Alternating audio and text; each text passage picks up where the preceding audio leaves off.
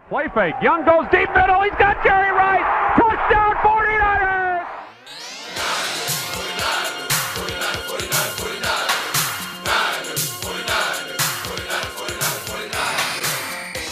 Welcome to another edition of the 49ers Family Podcast, where three generations of 49ers fans break down the game each week and hear from Grandpa Mike as he shares personal experiences since he became a fan in 1949.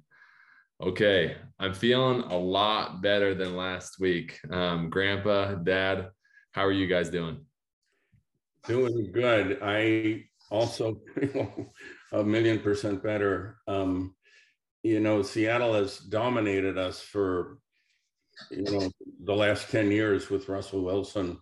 And I think they won 17 out of 20, and they just seem to always beat us, and even in the playoffs. And it was very nice to not only beat them, but just annihilate them, hold them to 36 yards rushing. So, yeah, I feel good, and it's been a good week. It's been a good week. Dad, what are your thoughts? I feel great. It was a good team win. I thought, Trey went down. We'll talk about that. But all in all, it was a great team win, offensively, defensively, and it felt real good to beat the Sea Chickens. It sure did. The Seagulls, the Gulls, whatever you want to call them. Oh, it felt so good. That really has been a rivalry for the last 10 years. And one that we have seemed to be on the wrong side of. So great to get the win there. But yes, we would not be a 49ers fan podcast if we didn't start, though, with the terrible news of Trey Lance going down. Oh, that was just so hard to see. I want to talk about the implications, but first, our heart goes out to Trey. Hopefully he makes a full recovery and can prove everybody wrong next season, and it can take some mental reps this year. I know they really want to keep him around the facility and around the team, but man, just what are you guys' reactions to that? Obviously it was a good win. We'll talk about that, but just Trey going down, I don't think anybody really expected that. Grandpa, you did warn about this last episode that they need to be careful with him. But even just on the third time he ran the ball, disaster strikes. Yeah, but I don't know why, but Shanahan designs the game where, he's going to run 12, 13, 14, 15 times. It's just too much. This is a vicious game. These guys weigh 300 pounds, and oh my goodness, I really feel for Trey. I just love the guy. I've been rooting for him since the day we drafted him. He's really had an uphill battle. I don't know why the media just, picks on him and slaughters him and takes this negative slant. But here we go again. I just feel for the guy. He's just been swimming upstream, and finally Shanahan, gives him the keys to the franchise, and and the media is just all over it. I mean, it's split the fan base, and on and on. So he will make a full recovery. I'm trying to find a positive out of this, and it's difficult, but what I've come up with is there's a number of quarterbacks like Aaron Rodgers who sat behind Brett Favre for 3 years, so I'm kind of looking at it that way, that he's just, grooming himself. He's learning the game, holding a clipboard. You really learn the game by taking snaps and being involved in it. But I just feel for the guy, and I wish him well. Yeah, it was real disappointing to see him go down. It was a very strange play. He wasn't even able to get any kind of stride or burst or anything. He just kind of got tied up in some linemen at the line and then just folded up and laid on. So it was too bad. It was really too bad. One of my favorite beat reporters, and Grandpa, I know you like him too, is David Lombardi. And he shared a lot since then. And, he said really from the get-go, trading up to number 3, taking Trey Lance at number 3, it's all based on risk. And risk is the name of the game, especially when the quarterback is such an important position. You have to take those risks.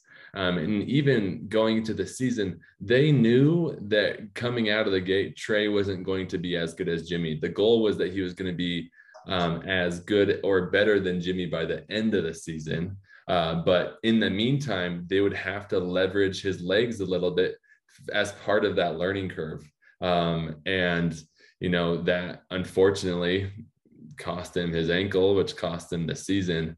But it's part of that risk. It's part of giving him reps. You got to give him reps. And part of that was allowing him to run and generate, offense with his feet. But yeah, really, really feel for the guy. And I know we were going back in our back and forth in our group text, and Grandpa, you said something that I think there's two sides to. You said, wow, John Lynch played that Jimmy card perfectly. Who knew? And I mean, to a degree, I totally agree. We have a Super Bowl roster, Super Bowl potential. And if Jimmy G is not on this roster, Nate Sudfeld was that backup in waiting, kind of QB2, the contract that we gave him, etc. And I don't think Nate Sudfeld has taken us to the Super Bowl. So in just 2 games, the season is over. So thoughts on you that. And then my question for you both is, okay, I agree that they played the Jimmy card perfectly, but did they play the Trey card right? That's the question. Well, there probably isn't an answer for that right now. If he turns out to be great and a long-term answer, see, I'm going to answer it this way. In 2005, the 49ers had the number 1 pick in the draft. And it was either going to be Alex Smith or Aaron Rodgers. And Mike Nolan was the head coach, and he took each of them out to lunch. And Mike Nolan was touched by the fact when he took Alex Smith out to lunch is he opened the door for his mother, the car door. And and so he took Alex Smith. Since 2005, we have started 19 different quarterbacks. Green Bay has started 2.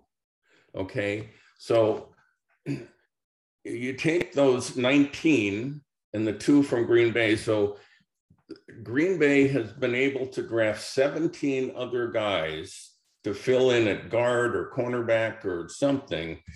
That's the risk, as you mentioned earlier, and you got to get it right. When you get it wrong, you pay for years. Yep.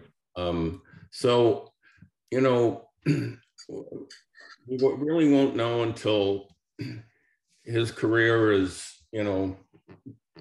developing, but I think he'll be very good. So right now it looks bleak, but I think we're going to be fine. Yeah, I agree. He's still only 22 years old. This is, they do, with his ankle, not only was it broken, it was a little dislocated. There is some ligament damage. So that makes the recovery a little bit longer. They said he'd probably be okay by the end of the season. Right. But today, Kyle Shanahan said, he's not going to touch the practice field until next year. They're going to take the time. They're going to keep him around the facility, make sure that his rehab goes well. And his potential is still huge. It's just one setback, which makes things interesting for the future. We're not going to talk about that, but we all anticipated, okay, this is Trey's team and he's going to grow and develop. And then Jimmy G is going to back him up just in case and become a free agent next year. Who knows if Jimmy G wins the Super Bowl, I really hope he does. Oh yeah. That's going to make things interesting. So we will all see that all play out, I'm sure. We're blessed, that the Jimmy G thing was really out of John Lynch's control for many months. He was he said goodbye to the team in February, Jimmy did, and he was going to be traded, and he had shoulder surgery. So that, so he wasn't traded, and the 49ers, so Lynch's hands were tied. And then it just worked out. So August 30th comes along, and I'm thinking they're probably going to release him, and Seattle's going to pick him up. And you're going, oh no. And he, renegotiates his deal, and here we are. And I mean, so it really worked out well. It worked out well. Now the key factor is Jimmy G needs to stay healthy, which he also has a track record of not being healthy for the whole entire season. So I hope that they are careful with him. But Dad, any last thoughts on the whole Trey situation? On Trey, no, I think Trey was a good pick. He has a strong arm, and he's got strong legs. And I think the 49ers were looking for somebody who could push the ball deep and move the ball with their legs as well. Kind of a Josh Allen-esque, kind of player. I think that's what Shanahan likes. That's why he's running them. In Buffalo, they have the same conversation their fans do that we're having about Trey. They're always worried about Josh Allen. Now, Josh Allen's had a lot more starts. He's played a lot more games. He's kind of ready for the hits. He actually leans into things. Trey, I just think, he's had 4 starts for the 49ers, over the past couple of years. I mean, that's nothing. And in college, he played, I'm not sure, I was trying to figure out how many games he played, but 19 starts. So he's had 23 starts in like the past 4 years, so, so game time and ready. And I think it's just development and game readiness is kind of what we got burnt on a little bit, but Shanahan's ready to run him. I mean, that's how I think he wanted to work him, kind of like a Josh Allen. He's a big boy and he can take it. We just got hurt. It was a little early in the season, and just an awkward possession. The whole thing was just very unusual, the way it developed and the way he went down. So anyhow, I'm happy we got Trey, but I'm even happier we have Jimmy G. So I think it's going to be a real good season for him if he can stay healthy, because as we all know, he's injury prone as well. One other quick note. Trey is often compared to Josh Allen, and it took Josh Allen 3 years to get to where he is today, and he's having, an MVP year. So this is year 2 for Trey, and others it takes a while, so just have to go with that. Yeah, well, let's talk about the rest of the Seattle game, because as we mentioned, I mean, that happened pretty early on in the game, and then from there on, the Niners just dominated. It was really fun to see the defense just go off. Quite the contrast from the Bears game to this game. Last game against the Bears, as we noted, 12 penalties for the Niners. This time, just 1. And that's huge. Grandpa, you talked about this last week, that a lot of that is just kind of sloppiness of a lot of these starters haven't played this year. They don't play in the preseason. So it's getting that kind of stuff out of the way, cleaning that up, and they're professionals. And so they were able to do that in just 1 week, cleaned it up, and they played a stellar game on defense. Yeah. Technically, the defense shut out Seattle. Their touchdown on a blocked field goal. So, defense didn't allow a point. They held them to 36 yards rushing. They forced 3 turnovers. Seattle had 216 yards. And then time of possession, which I also look at. So there's 60 minutes in a game. Seattle had the ball for 21. We had the ball for almost 2/3. Right. So it was dominant in every way. And that was fun to beat Seattle.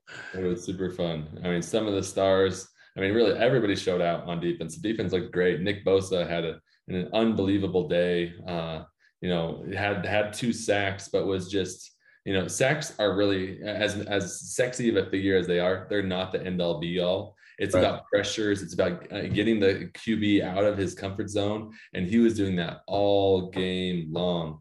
And then our safeties, Tayshaun Gibson and Talanoa Hufanga, they were back there causing disruption and were along with the corners, just really covering Tyler Lockett and DK Metcalf and making it really hard for Geno Smith to even find them. Great performance all over.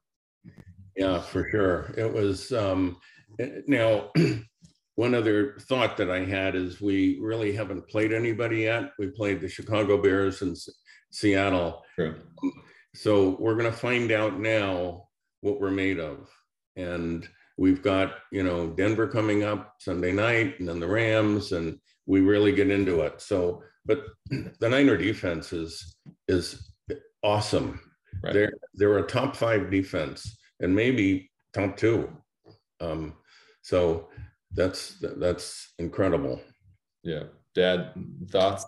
Yeah, I thought defensively, if we're talking about defense, we played a super strong game. Our line with Kinlaw and Bosa and Armstead, Ebicom, those guys all just, constant pressure. I think would we hold them to how many? 216 yards only, 36 yards rushing. That's just shutting them down. It was a great game, 2 sacks. So we did real good. We had some turnovers. That was another big thing. We had no turnovers. We basically recovered 3 turnovers on the other side. So that was huge too. So defense was solid and stout for sure. Mm-hmm. And then so let's talk about the offense. Jimmy G comes in. Before that, they had run like 12 rushes and 3 passes. And then Jimmy G comes in. The script was flipped. And at halftime, they asked Kyle Shanahan, how much of the playbook are you working with? And he said, I threw out about half the playbook. And which really, says a lot about Trey and what they can do with Trey and the options that he has. But I was loving the offense once Jimmy came in there. He was playing pretty free and just letting the ball rip. It was fun to see. Yeah. So the Niners had 373 yards offensively. Jeff Wilson ran well. He ran for like 82, 84. And we did have some injuries, and, we'll talk about that later with our running backs, but solid. Our passing yards and rushing yards were almost even, 184 and 189. So that's balance. And then the opponent doesn't know what you're doing. Yeah. Right. Yeah. Interesting. We had 70 plays offense. We had 45 rushing, 25 passing. And we were 50% yards rushing, 50% passing. That's kind of like just a really well-balanced game. With a run strong offense, with a great line, and our front 5 did very, very good. I just love the balance of the game. If you could break down teams just like that each week, it's huge. It's just well balanced on every front. So yeah, and as much as we're raving about the defense and they played lights out, the offense,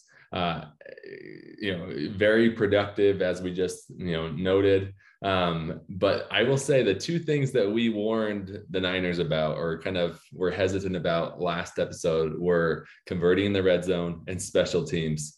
And we also were going back and forth in the group text that on those first 2 drives, we got down inside, scoring range. And what did we end up with? 2 field goals, a Robbie Gould field goal for 20 yards and a Robbie Gould field goal for 33 yards. And I was like, oh no, because we know that. And that's the most interesting thing about football, is that only counts for 6 points. If in one play, even a kickoff return could result in 7 points for the other team. And so I was like, we got to do better than that. We have to do better than that. Yeah. And then on special teams, they recover that crazy blocked field goal, resulting in a touchdown. I can count on one hand the amount of times that I've seen that happen. In fact, in Seattle, the last time it happened was over 10 years ago that they had recovered a field goal for a touchdown. So yes, we won 27-7, but it really should have been more like 40-0. Yeah. Yeah, we got to convert in the red zone. That's totally, I totally agree. I'm not sure what happens. We kind of break down a little bit there. I mean, honestly, I don't know. We'll see. Jimmy G might handle the red zone better, just a different play call, just different experience. I don't know. Maybe that'll open it up, but we got to convert on those red zone opportunities. That's so true. And special teams, ironically, we got an extremely good special teams coach, but it's hurt us a couple of weeks in a row. It's pretty crazy. So I'm sure they'll button that up and tighten that up. So we'll be good to go. But yeah. I think the offensive line in the red zone, they've really played well. In fact, very well. The three new guys, the center and the two guards that we were concerned about. That was our biggest concern coming into the season. And, I just wonder when we get down inside the 5, if they get, much of a push. And so we do have trouble punching it in, but we do. I know. I'd like to think that Jimmy is probably going to read the defense a little bit better in the red zone, where everything is a little bit tighter. There's less space. And then another thing that we know that Jimmy learned from the GOAT, Tom Brady, is that QB sneak. Jimmy G, something in his career, I forget what the number is, he's 100% on QB sneaks for a first down. That's a pretty great statistic. I love that. But to your point, Greg, yeah, our offensive line is definitely outperforming what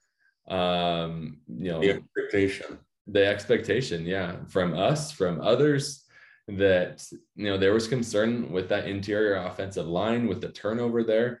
But through 2 weeks, and once again, it's just the Bears and the Seahawks, we have to be honest with ourselves. We have the highest rated pass protection and about middle of the pack run blocking. Once again, the run blocking has probably a lot to do with that weather in Chicago, but exceeded expectations nonetheless. I like to see that, especially going into now the rest of the season with Jimmy G. Giving him some time pass protection is huge, because we know when that pocket closes in, he kind of just collapses with it. He can step up a little bit, but he doesn't have that escapability like other quarterbacks. Yeah. And we need to keep Jimmy G healthy. So the line is imperative. But they played really well. They grade out very highly so far. Sorry, I was just gonna say, Jimmy G, he's a beautiful human being, let's be honest. I mean, the guy is, he's like Tom Brady and Jimmy G. I mean, but anyhow, but he's got a little bit of this, I want to say pretty boy. I don't know if that's sunshine in him, where he doesn't like a lot of risk. He doesn't like to go deep. He doesn't really like to run the ball. I saw the interview after the game, and they're saying, "Oh yeah, what'd you think when the coach wanted you to sneak it into the end zone?" And he's like, "Well, and they inferred, would you have rather had a different play, a different play call?" And his response was, he's like, "Well, sometimes you just got to do what you got to do. The coach made the play, so I had to do it. It was a 1-yard sneak into the end zone. He's gonna." I think they were talking about the other play, though. The play right before that was an RPO where he kept it and tried to go into the 2 gap. Yeah. That was a little risky, and I held my breath there too. It came out later that was the exact minute in which Trey was declared out for the rest of the season, and now we're running our our backup QB between the tackles. I was like, no. Let's not do that. But But yeah, that was a funny part of his press conference for sure. He's like, hey, I just run the plays, man. I don't call them. Cracks me up. He's a gamer. I mean, I think he's a great manager of a game. And he's going to allow us to go far. You know, we just might hit little limitations, but if he lets loose a little bit and just gets a little edge about him, just like a little edgy, like he you know, he's got something to prove, or just gets that little fight in him a little bit. I think he can do great things. See, I actually believe the opposite. His stats would honestly show you in 2017, where he came in after 10 games, or I guess in the 10th game. They were 0-9. Yeah. He finished the season and there was nothing to play for. They were just playing to win, playing free. And his stats at the end of the year, and if you remember, he won 6 straight, were awesome because he was letting it fly. In the big situations, not that he hasn't delivered, but he is more hesitant. And I wonder, and even we saw in this game against Seattle, he came in and was playing freely. I hope we see more of that this year, that his neck isn't on the line. Yes, it's a contract year for him because he's going to be a free agent after this year.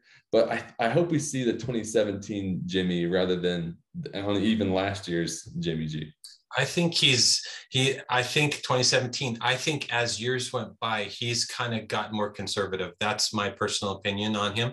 Now, for whatever, this game in particular, I think he played great. And I mean, when it gets to it, he's my player of the game. I mean, off the bench, 154, no interceptions, a touchdown, passer rating of 101. I mean, solid play in a time where we could have just crumbled and, you know, put our tail between our legs. Sure. He kept her going. So I'm very thankful for him. I'm very excited for him. So I'm still in Jimmy G's camp.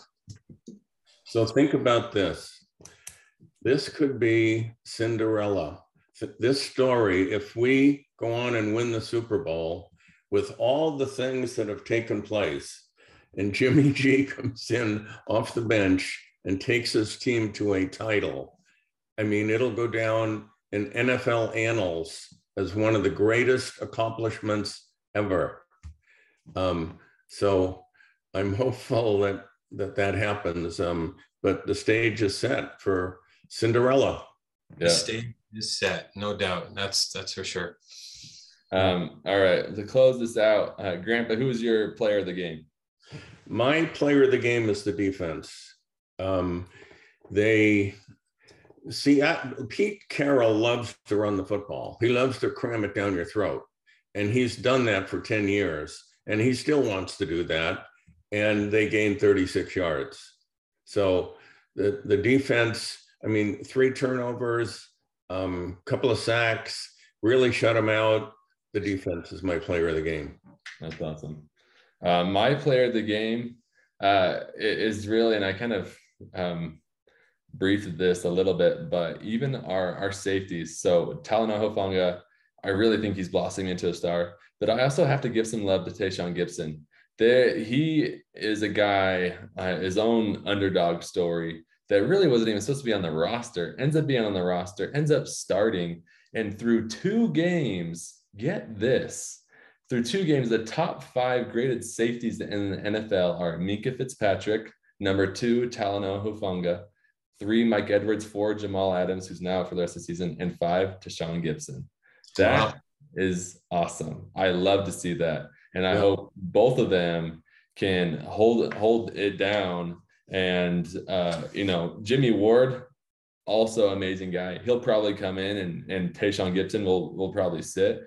But depth is not a problem to have. And so I love to see them. I love how disruptive they were. And, you know, they're just flying around. And I love to see Hufanga jump the route and tip it back to Gibson to get the interception.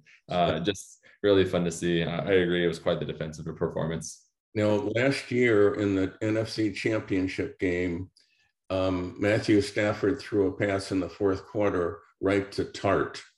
And he dropped it. Huge. Okay.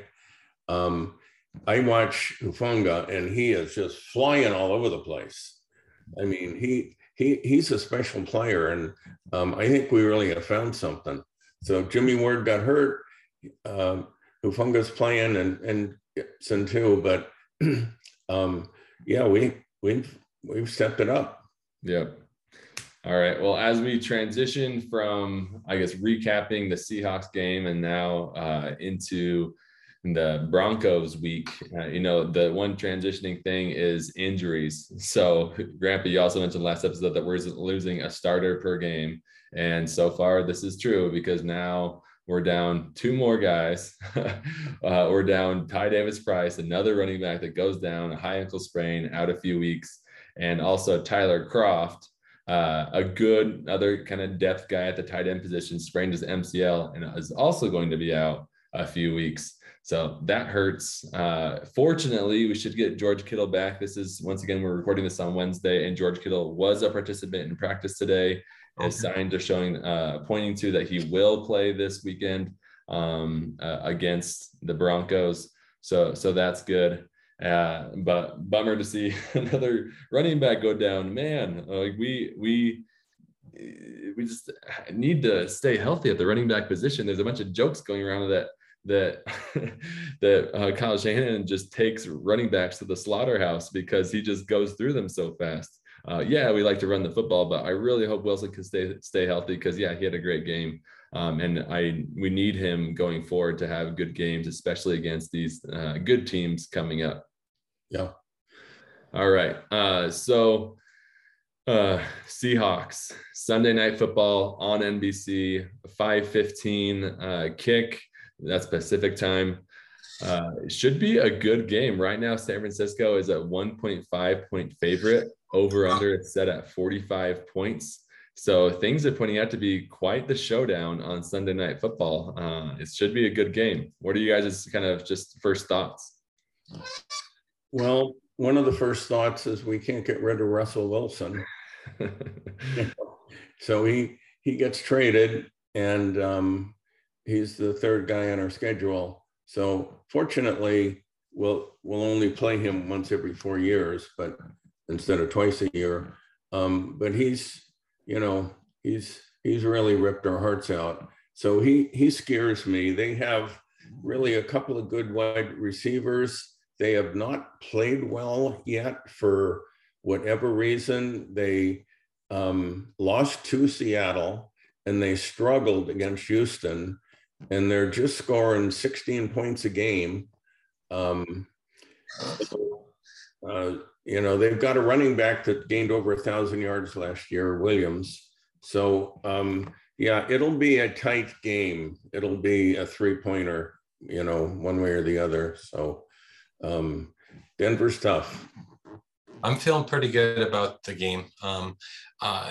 Denver's just a little discombobulated, I think, a little bit. They're leading the league in false starts for one.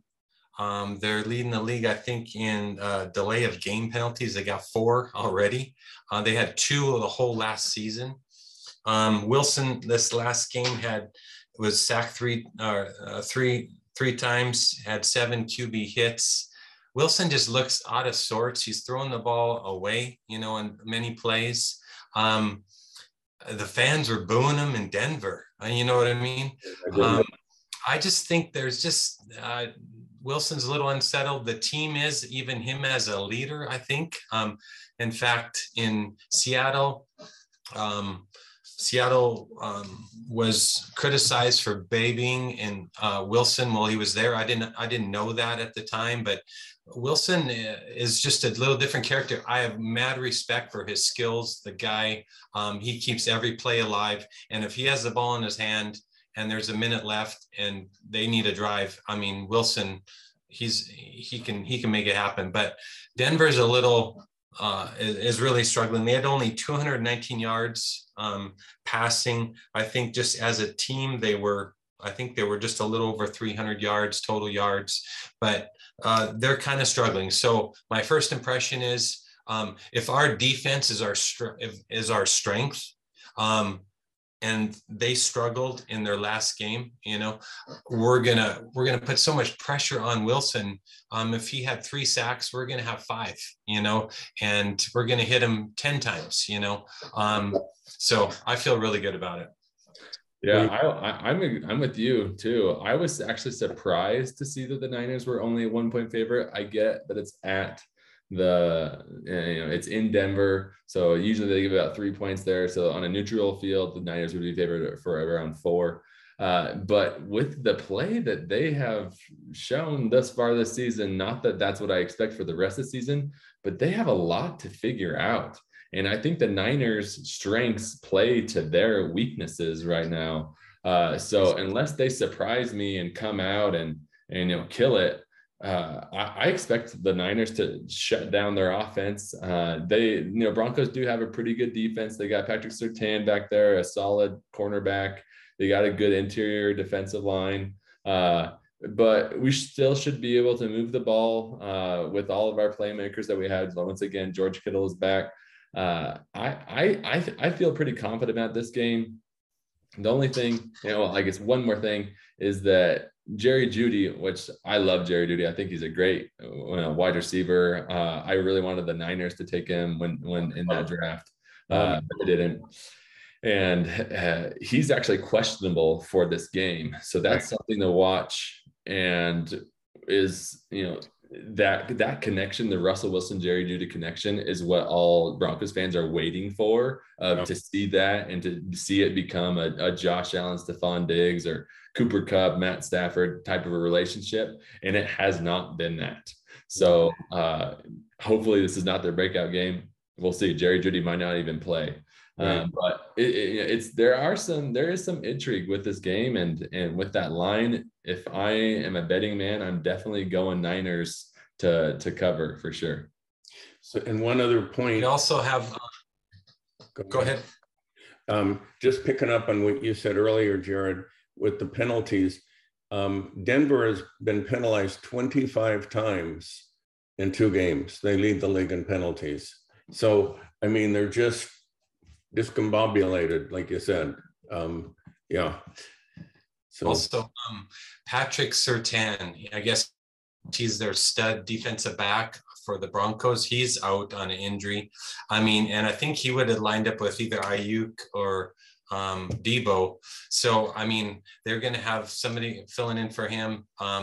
It's going to, they're just where they're hurting and they're weak, we're strong. So we got to play smart, not turn over the ball, convert in the red zones, those types of things, stay healthy. And it should be a very productive, good game. Yeah, I did not catch that Patrick Surtain is out. If that's true, oof. That's a blow to their defense for sure. Yeah, I didn't know that either. So, there is some intrigue here, with the whole Shanahan.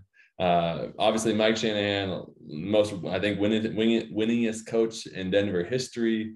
Kyle Shanahan grew up, was the ball boy for the Broncos for a long time. They still have a lot of family in Denver. Even Mike McDaniel actually that's where they met Kyle Shanahan and kind of got involved there. So some fun intrigue, kind of going back with the Shanahans there. Right. Connection. That's true. Also, just another quick stat too that I found is that Russell Wilson was only 3 for 12 on 3rd down conversions against the Texans. I mean, that is uncharacteristic of a Russell Wilson because he uses his legs as well as pushes the ball. It's almost like he didn't have a preseason with his team and now he's picking up and he's trying to feel it out, during the regular season. So, but 3 for 12 and 3rd down conversions, that's a tough one. Well, I like the sound of this, guys. On paper, we win. Yes. On paper, it's looking pretty good. It's looking pretty good. So, what are your guys' predictions? My prediction is San Francisco 20, Denver 16. Okay. All right. Yeah. I think it will be 28-10, San Francisco. Okay. I'm actually pretty close to you, Dad. I was going to say 28-14. I think it'll be a multiple touchdown victory.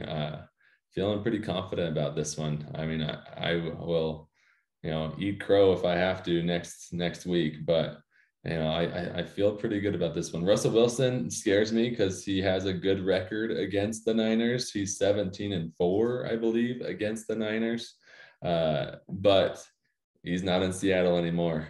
He's a little bit more vulnerable here, and I think we will expose him. We'll be chasing him all over the field. I mean, we got speed, size, Hufanga with his hair flying all over the place, a little Troy Polamalu. I mean, it's exciting to watch. It's like watching a bullfight with the guy waving the whatever, the blanket. It's kind of like you want to see where it's going, what's going to happen. So I think it's just going to get more and more exciting. And the players, you can see the team defensively there's an excitement about them. You know what I mean? It's really exciting. The offense, we just got to put some points on the board. The defense will hold the other team. Yeah, I like it. Awesome. Kind of related to the Broncos, I have a piece of trivia, a trivia question for you both. I want to see your reactions, and this is obviously going to be a clue because we're talking Broncos. But which schools have multiple schools, meaning universities? Which schools have multiple Super Bowl winning quarterbacks? There are 5 of them. Let's see if you guys can both guess the 5. And you have, I'll give you 8 guesses, so you can have 3 strikes and you're out. Okay. Let's see. So we're going to say Stanford. Correct. John Elway and Jim Plunkett. Jim Plunkett. Okay. 4 more. Let's see. And these are Super Bowl? These are which universities have multiple Super Bowl winning quarterbacks? There are 5. Okay. So Notre Dame. Notre Dame has 2, Joe Theismann and Joe Montana. Okay. So 3 more. 3 more. And we got, we don't have BYU in there. Of course, we just got Steve Young. But ding, ding, ding. BYU has 2, Steve Young and Jim McMahon. Oh yes, that's right. Very good. Okay. Bears. Go Bears. Yeah. The 85 Bears. 85 Bears. So 2 more. Let's think about. I'm thinking about Michigan. Tom Brady's won 7. Who else? No Michigan. Okay. Just Tom Brady. Actually, that was one of my guesses as well, and I was wrong. Where'd the Manning boys go? The what? Mannings. Eli went to Ole Miss, and Peyton was at Tennessee. Neither of them. Okay, shoot. Okay. Give you one more guess. Okay, I'm gonna say Purdue. Correct. Purdue is actually tied with Alabama with 3.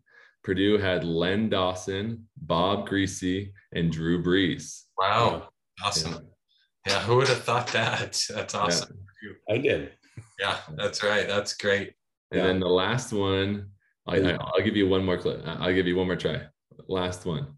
Alabama. Bart Starr, Joe Namath, and Ken Stabler. Okay, nice. Good. Ken the Snake Stabler. Gotta love that guy. The Raiders. But yeah, I thought that was an interesting piece of trivia, and it reminded me of this game because, of course, we got John Elway, Joe Montana, and Steve Young, and kind of the legends of the Broncos and Niners. So some good times. Good trivia. I like it. Yeah, and then kind of related to legends, I do want to mention that the 2023 Hall of Fame nominees came out. There were, 11 former 49ers announced as nominees. There, I think, were over 100 nominees, of course, and then they have kind of like the finalists. But of those, Patrick Willis, Navarro Bowman, Takeo Spikes, Ricky Waters, Jeff Garcia, some good guys. And Patrick Willis, of course, hung him up a little early, but what a legend he was. His stats were amazing. So hopefully we can get some more Niners in the Hall of Fame. Right. Navarro Bowman has a chance and Patrick Willis has a chance. So yeah, I always root for him. So Bryant Young made it last year, right? After many years. And I want to see Roger Craig in the Hall of Fame. He deserves to be there. It's hard to get in. Yeah. Yep. It is hard to get in. It is hard to get in. Yeah. Awesome. Well, I'm excited for this week. As always, we end the episode with a story from Grandpa Mike. I've heard this one before. I love hearing it because it's something that everybody kind of takes for granted and doesn't really know the history or behind. So tell us about the history of the face mask. Okay. So just a little quick background. Football was first played in 1869 when Princeton played Rutgers, and they didn't wear anything on their heads, okay? And then we fast forward to the 1920s, and they started wearing leather helmets, and that's why I'm wearing this one tonight, okay? So leather helmets, which did nothing.